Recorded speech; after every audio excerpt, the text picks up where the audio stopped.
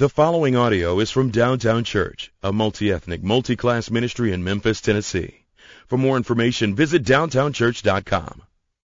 Let's go now to God's Word as we listen and hear from Hebrews chapter 2. Today's reading comes from Hebrews chapter 2, verse 5 through 18. For it was not to angels that God subjected the world to come, of which we are speaking. It has been testified somewhere, "What is man that you are mindful of him, or the son of man that you care for him? You made him for a little while lower than the angels. You have crowned him with glory and honor, putting everything in subjection under his feet." Now in putting everything in subjection to him, he left nothing outside his control. At present, we do not yet see everything in subjection to him, but we see him who for a little while was made lower than the angels, namely Jesus, crowned with glory and honor because of the suffering of death, so that by the grace of God he might taste death for everyone. For it was fitting that he, for whom and by whom all things exist, in bringing many sons to glory, should make the founder of their salvation perfect through suffering. For he who sanctifies and those who are sanctified all have one source. That is why he is not ashamed to call them brothers, saying, "I will tell of your name to my brothers. In the midst of the congregation I will sing your praise." And again, "I will put my trust in him." And again, "Behold, I and the children of God has given me."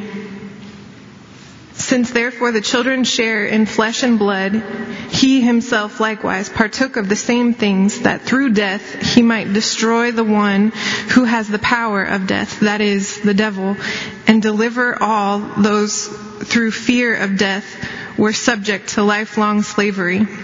For surely it is not angels that he helps, but he helps the offspring of Abraham. Therefore he had to be made like his brothers in every respect, so that he might become a merciful and faithful high priest in the service of God, to make propitiation for the sins of people. For because he himself has suffered when tempted, he is able to help those who are being tempted. Thus says the word of the Lord. Praise be to God. Thank you, Kelsey. Welcome back from India. Kelsey's been in India for 2 or 3 weeks doing some mission work, and it's great to have her back home. If you have ever been to Rocky Mountain National Park outside of Estes Park, Colorado, you've probably driven up Trail Ridge Road. And Trail Ridge Road goes about 14,000 feet in the air, and just before you get to the top, you can pull off, and there's an observation deck, if you will. And if you look out over just for miles that you can see, you will look down and you'll probably notice a spot where the Long Lake Dam used to exist. And I say used to because in 1982, that dam broke, releasing 31 million cubic feet of water through Rocky Mountain National Park and through the city of Estes Park, causing $31 million of damage, as well as taking the lives of 3 campers. And from the perspective of being on top of the mountain, looking down, you just have a different kind of feel than if you were on the ground surveying the broken dam. Because there's a sense of control when you're looking down on something that or a place where there was tragedy and suffering and loss. There's a sense of control, a sense of power, if you will. That is not where the believers in Rome are when the writer of Hebrews writes to them. But they are under the water. They are experiencing the reality of real persecution and the threat of losing their lives. Nero has unleashed an unprecedented campaign against them. He is rounding up believers in the Little House Church, and he is taking them into the middle of the city and having them tied to poles and literally burned to death. And the reason that he's doing this is because he wants the Little House Church to give up confidence in the person of Jesus Christ. And to some degree, it's working. That's why later in the book, preachers use this verse all the time. Do not forsake your assembling of yourselves together, to tell you better go to church because that's what God commands. Well, it is what God commands, but the context of that is deep suffering. The writer of Hebrews is telling the believers, don't forsake your assembling of yourselves together, because I know it's a temptation to do so, because you know that there is real danger of being taken out of that home and being killed. And so the writer of Hebrews is saying, hey, you still go to worship because you need it. And so we see this extreme suffering going on in the lives of the believers, and you know that in the midst of that, God is seeming small to them. Doubt is beginning to overcome their sensibilities of the gospel. And so the writer of Hebrews, specifically in our passage, writes to tell the believers in Rome, in the little house church there, three things. He wants to write to remind them to not forget who God made them to be. He tells them in our passage who God made them to be. Then he tells them to look at Jesus because He has suffered perfectly so you don't have to. And then he gets to the end and he reminds us that Jesus is a brother who will suffer with us. He's got you. So that sounds like a sermon. Let's go to God and ask Him to open our hearts and minds to the passage, and then we'll dive in. Father, we thank You so much that You're a God that has spoken to us as Your children. We thank You that You do not just expect us to wander around trying to find the truth, but You have spoken. And yet, Father, we need eyes to see and ears to hear the beauty of Your gospel. We need You to speak to us this morning. Father, I pray that You would give me clarity of thought, mind, heart. I pray, Father, that You would give us all the ability to grasp the deep truths that are in this passage, that our lives might change, that we might walk out of this place different than when we came into this place. For we need You, and we need the truth of this passage, because all of life is suffering. All of life is a trial. And so, God, would You come, and would You comfort the afflicted, and would You afflict the comfortable? And would You draw us to Jesus, and may He be lifted up and He alone. We pray this in His name. Amen. I've been a little under the weather this week, so forgive me if my voice does some strange things, like dry out like that. But let's look at this passage. The writer of Hebrews writes to a people who are experiencing intense suffering. And the first thing that he wants them to understand is they have to remember who God has made them to be. He's not telling them to believe in themselves. He's telling them to remember whom He has made them to be. I went to Seattle, Washington a couple years ago, and my friend, who I've known for probably 25 years, works for Microsoft. If you live in Seattle and you work at Microsoft, you're kind of something, because Microsoft is well respected. And I was really looking forward to going and visiting the campus of Microsoft, and it did not let me down. When we pulled in, we went directly underground to the largest underground parking garage in the country. 5,000 cars this thing can accommodate. It's maybe the largest in the world. But Microsoft spent, I don't know how much money on this thing, because they didn't want cars to be seen. They wanted trees and pretty glass buildings to be noticed, and not a bunch of cars.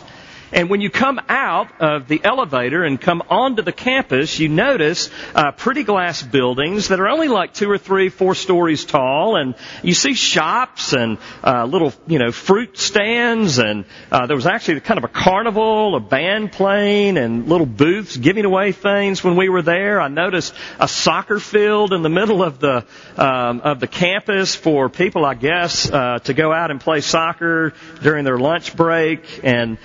And I walked away from there thinking, Microsoft is creating more than just a corporate image. They're creating an identity.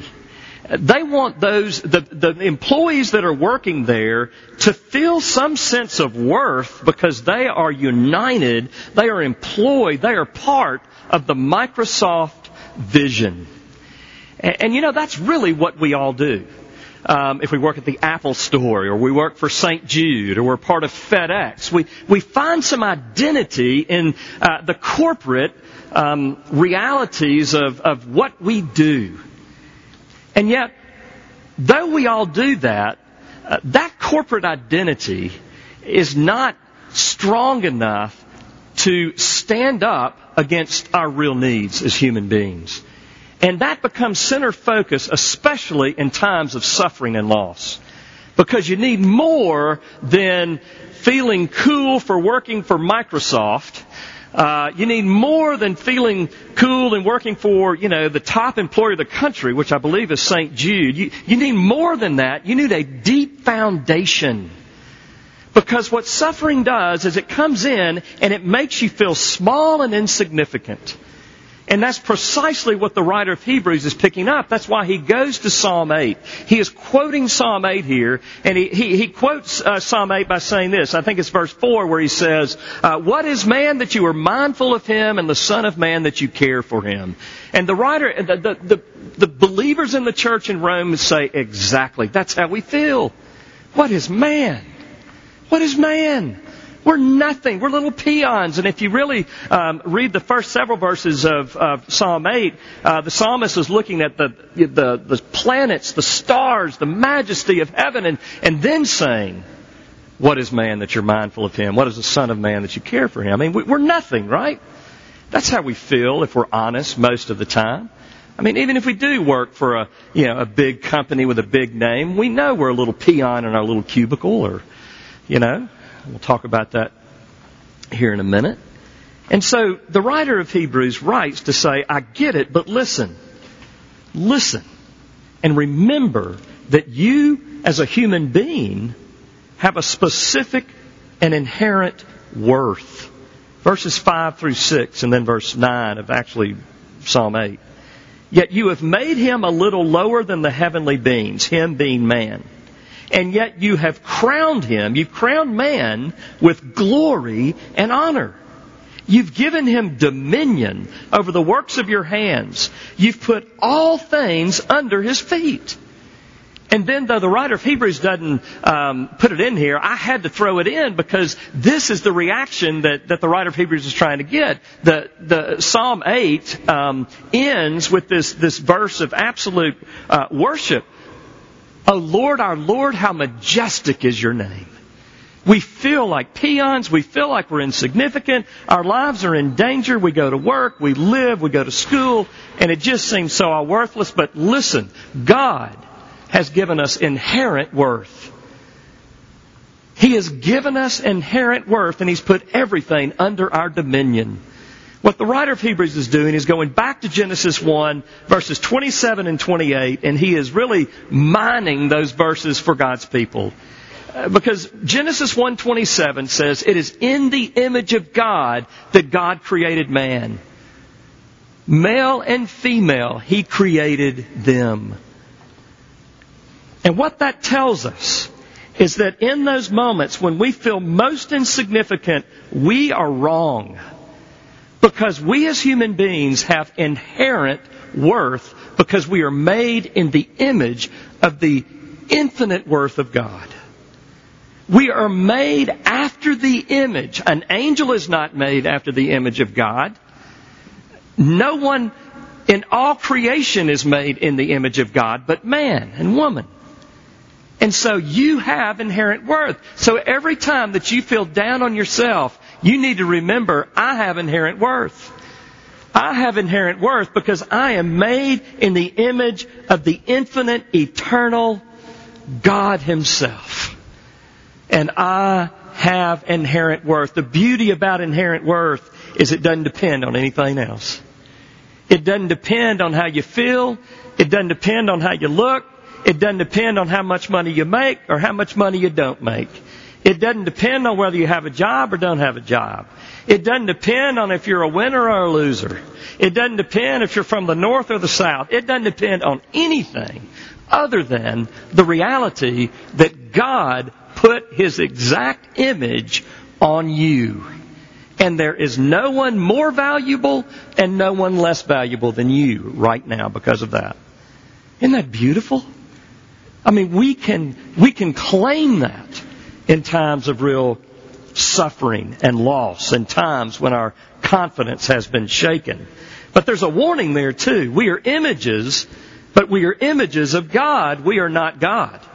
So in those moments when we're feeling a little bit too big for our britches, when our pride is overtaking us a little bit, when we begin to think that we deserve more than what we should get, we need to remember that we are just images. All right? And so we've got to live between those two things. We are images of God, but we're just images. We're not God. And he goes on. He doesn't just say you have inherent worth. Go feel good about yourself. He says you have inherent worth, but you also have a worthy purpose. He says God has put everything in subjection to us. Unbelievable. God has put His world in subjection to us as human beings. Do you want to know how God wants to manage His world? It's through you and me. That's crazy. Basically, He's saying we are small K kings and small Q queens. We are little kings and queens under His authority, the King of Kings authority. But everywhere we are to be using whatever authority we have, even if it's very small, to bring Him glory and to bring order and beauty out of the chaos that exists. That's why Paul in Colossians 3 could say, do your work as unto the Lord. Why did he say that? Just to make us have this positive thinking kind of, strategy. Okay, I'm going to pretend like I'm working for the Lord. No. You are working for the Lord.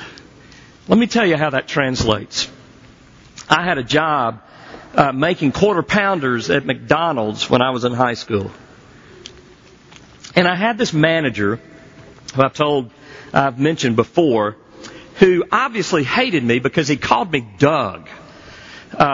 He would say, 20 more quarter pounders, Doug. And I would go, that's Richard, but okay. He didn't care. I mean, it happened so much that I knew he was just being a jerk. I mean, he knew my name. I saw other people correcting him. Dude, his name is Richard. Yeah, whatever. He just didn't like me. And for whatever reason, he didn't like me. Have you ever been in a job where you're not treated fairly, or maybe you're treated very poorly? If you've had a job, yes. The answer is yes to that. Because there is no perfect manager. And so, what does Richard Reeves do? How does this passage, speak to Richard Reeves? Even if you're making quarter pounders in the back of the kitchen, you're not working for him. You're working for King Jesus. And so you can't use him as an excuse for not doing excellent in your job. You can't blame him for your bad attitude. You can't blame him for anything because I'm your boss, says God. And I've given you inherent worth. And that's what you must believe. And that's what you must find your identity in. You see it? Our corporate identity, if you will, as believers, is what God thinks about us through Christ. And our identity is that we have incredible worth. And this is so important because it is during trials that we can mar the image of the gospel the most. Anybody can obey God. Anybody can exhibit joy and happiness and obedience and excellence or whatever in times of great prosperity. But it's in times of real trial. It's in times of real testing that the character of something beautiful is really exhibited. We see it. This is God Himself in Revelation 4, 9 through 11. Whenever the living creatures give glory and honor and thanks to Him who is seated on the throne, who lives forever and ever, the 24 elders fall down before Him who is seated on the throne and worship Him who lives forever and ever.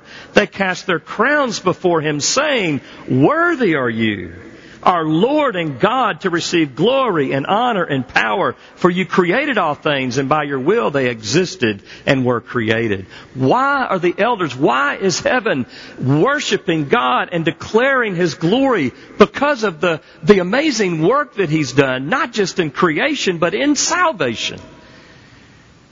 During suffering, and the writer of Hebrews pulls this out. It was fitting, says the writer of Hebrews. It was fitting for God to bring salvation through the suffering of His own Son. Why?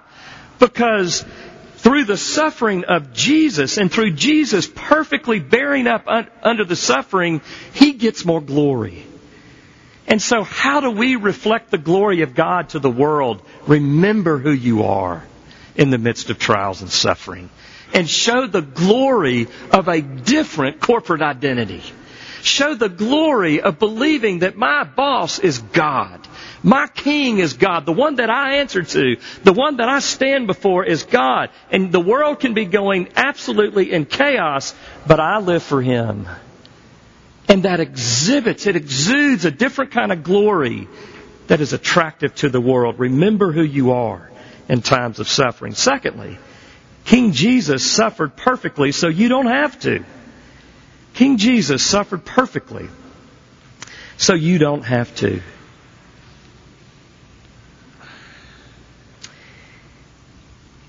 I read this week, I don't know if you've ever seen Voice of the Martyrs. It's a website and that lists the different, condition of the martyrs around the world. And I read about this one man who was giving out Bibles at a mall in Cairo, and a Muslim man pulled him into the security office and demanded he be arrested, and they arrested him, and he's in jail simply for handing out Bibles. I think that we no doubt are experiencing, at least in the Middle East and Sudan and other places, persecution that is somewhat on par to what was happening in Rome in the year 60 under Nero's reign. And it's the first time in my lifetime. It's not that believers have never been persecuted during my lifetime, but it's never been like this. I don't remember a time in my life where persecution of Christians specifically was being carried out in the way that it is by ISIS and Boko Haram and other entities of evil around the world. And so it's very important that we understand this, but it's even important that we understand this in our day, because there's a lot of dissatisfaction, even with the political candidates we have. I mean, I hear it all the time, so how can we make a choice? And if you're for one of the dominant candidates, please don't take this any further than I'm meaning it, but it seems to be kind of a national chorus. Can we start over? Can we hit rewind and do this thing again? Because, we just don't seem to have great, our decisions are going to be hard. And yet, we need to hear the message of what the writer of Hebrews is saying for this reason. The writer of Hebrews doesn't address the church and say, okay, guys, we need to create a counter-political movement. We need to find our candidate and let's rally him. And no. He doesn't even mention Nero. He doesn't talk about the politics. He doesn't say, oh man, you guys, y'all are really going through it, and y'all deserve a better candidate. No. He doesn't do that. But what he does is he tells the church how to be the people of God under evil leadership. He doesn't tell them to overcome the leadership. He tells them how to be the people of God under evil leadership. Because you see, when we take up weapons that the world uses, it simply lowers the kingdom of God to an equal tool that the world has. But listen, this is what the writer of Hebrews tells us. Verse 9. All this bad stuff is, this is what we read. But we see Jesus, Him who for a little while was made lower than the angels, crowned with glory and honor because of the suffering of death, so that by the grace of God He might taste death for everyone. Verse 11, for it was fitting that he, for whom and by whom all things exist, and bringing many sons to glory, should be made the founder of their salvation, perfect through suffering. What the writer of Hebrews is doing is this. He mentions this word, founder of their salvation. He doesn't say, go sail far away and find a country that you can set up a Christian government. He doesn't even say, travel out into the wilderness and found a place and set up, pioneer yourselves into a different land and set up a different, no. He says, you already have a different country. You already have a different leader, and his name is Jesus. The founder of our salvation, the Greek word there for founder is better translated pioneer. He's saying you have a pioneer that has gone before you, and he's already found the promised land. He's already found life. He has conquered death. And so, hear me, I'm going to teach you how to die like a Christian so that the world can see that it has no power. But there is a greater kingdom, and it's not a kingdom of this world. It's a kingdom of heaven. It's the kingdom of Jesus Christ. And that's why we must not fight with the tools of this world. Now, I'm going to get in trouble here, and I understand that. But our governor vetoed a bill of legislation this week that came up to him to make the Bible the state book of Tennessee. And I say, thank you, Governor, for vetoing it. You say, Richard, what are you talking about? We need to be... Because here's the deal. If we make the Bible the official book of Tennessee, it's only going to create enemies of the Bible. You see, we are cowing to the world, and we are using the weapons of the world when we act like that. The power that we have is to be the Bible to the world. The power that we have is to be humble servants of Christ that show love to our enemies. The power that we have is to love those and pray for those who spitefully use us. The power of the church is on our knees in prayer and with busy hands and feet serving our enemies, showing them the kind of grace and mercy and love that God has shown us. If you think, number one, that you can be a righteous soldier by putting your neighbor down, you don't understand how Christ saved you. You see, the only way I can rise up and act self-righteous to my neighbor who may be living a lifestyle that the Bible condemns, the only way I can rise up and condemn that person is to climb out of the pit of my own garbage of sin and wipe it all out of my eyes and say, you. The Christian knows his sin and says, me. I deserve death. I deserve hell. I deserve legislation to be cast against me. I deserve everything bad. But I've received the very mercy and grace of Jesus the Christ. He has died for me. He came and said, my life for yours. Who in the world am I to say your life for mine? You changed for me. No, the only way to change our neighbors, and the writer of Hebrews gets this, is to point to the deliverance that we have in the deliverer. His name is Jesus. And we've been delivered to a different kingdom. The world can take our houses, the world can take our cars, the world can take our jobs, but they can't take Jesus from us.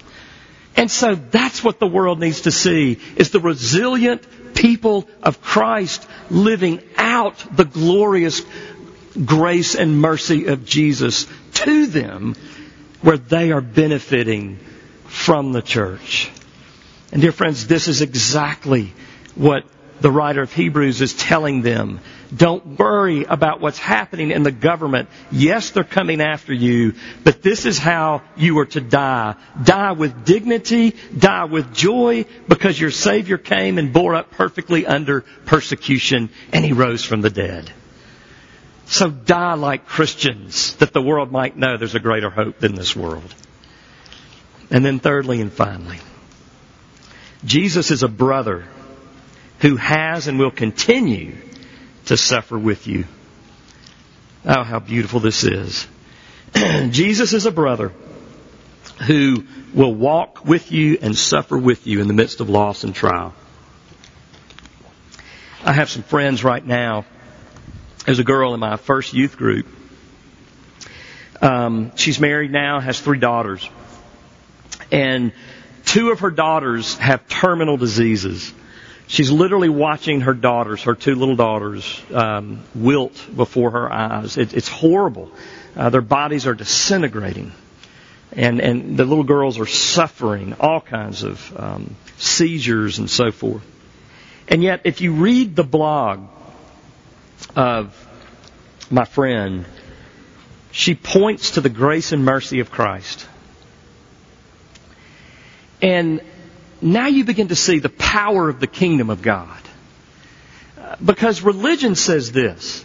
Religion says in times of trials and suffering, you better not lose it or you might not get the favor of your God. But Christianity says this. You already have the favor of God because of Jesus. His opinion of you does not depend on how you live today. His opinion of you was settled at Calvary because Jesus came and lived up under the law for you. He obeyed the law in your place because He knew that you could not bear up under it. He knew you would lose it in times of suffering. He knew that you would become idolaters of prosperity in times of prosperity. So He bore up under your sin by bearing up under the law. Then He became your sin at the cross, and God the Father rained down a just and righteous judgment upon Jesus because He who knew no sin became sin for us so that we, through Him, might become the very righteousness of Christ. And you know what Jesus does now? He, our faithful high priest, knows what it's like to live in this world and face the temptations we face. And so we have one who literally walks with us in the fire. We have one who is with us and for us, whose love nothing can separate us from. And so we have a brother in Christ Jesus. Is that not crazy? Listen to verses 16 through 18. For surely it's not angels that He helps, but He helps the offspring of Abraham. He helps you and me.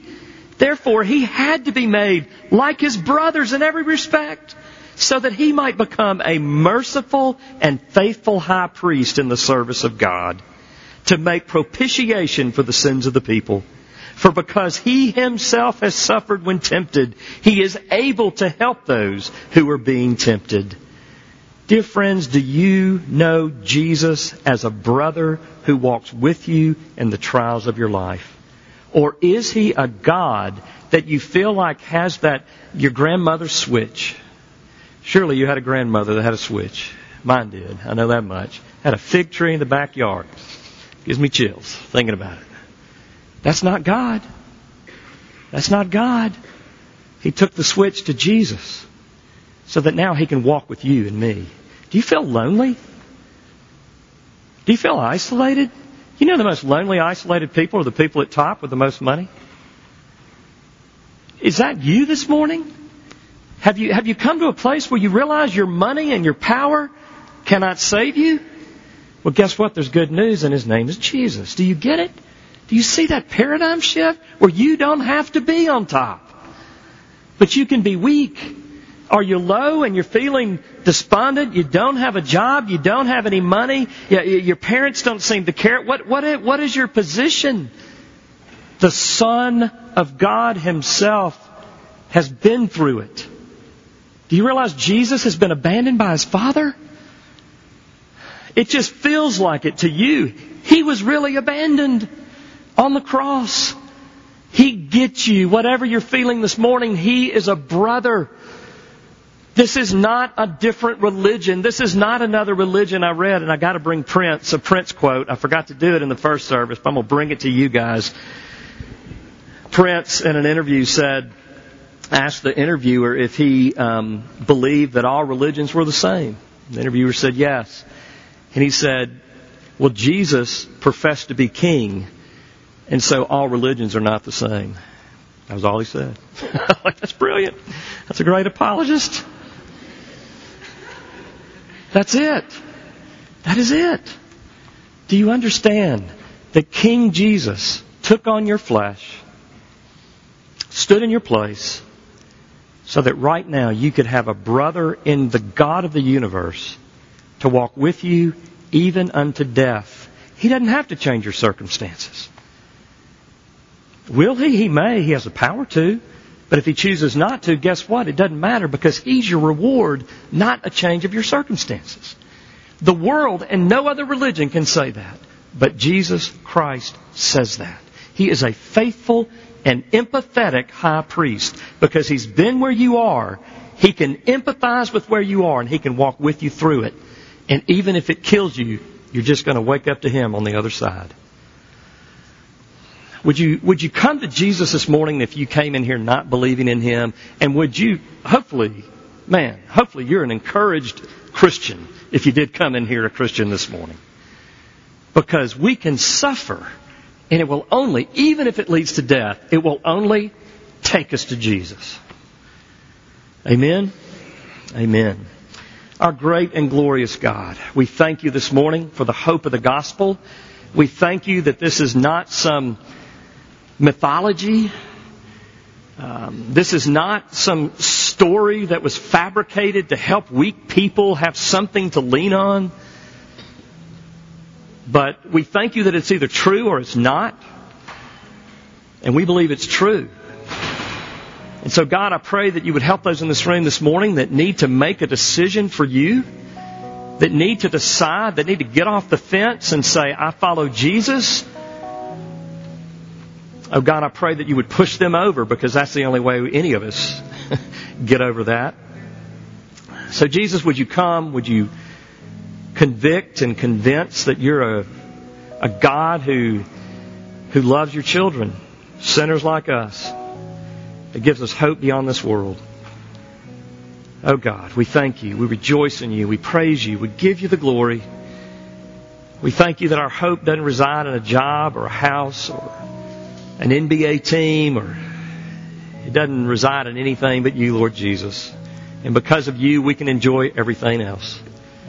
So, Father, would you come and do business with us this morning? May we do business with you. Help us to be about your corporate identity. And we pray this in Jesus' name. Amen.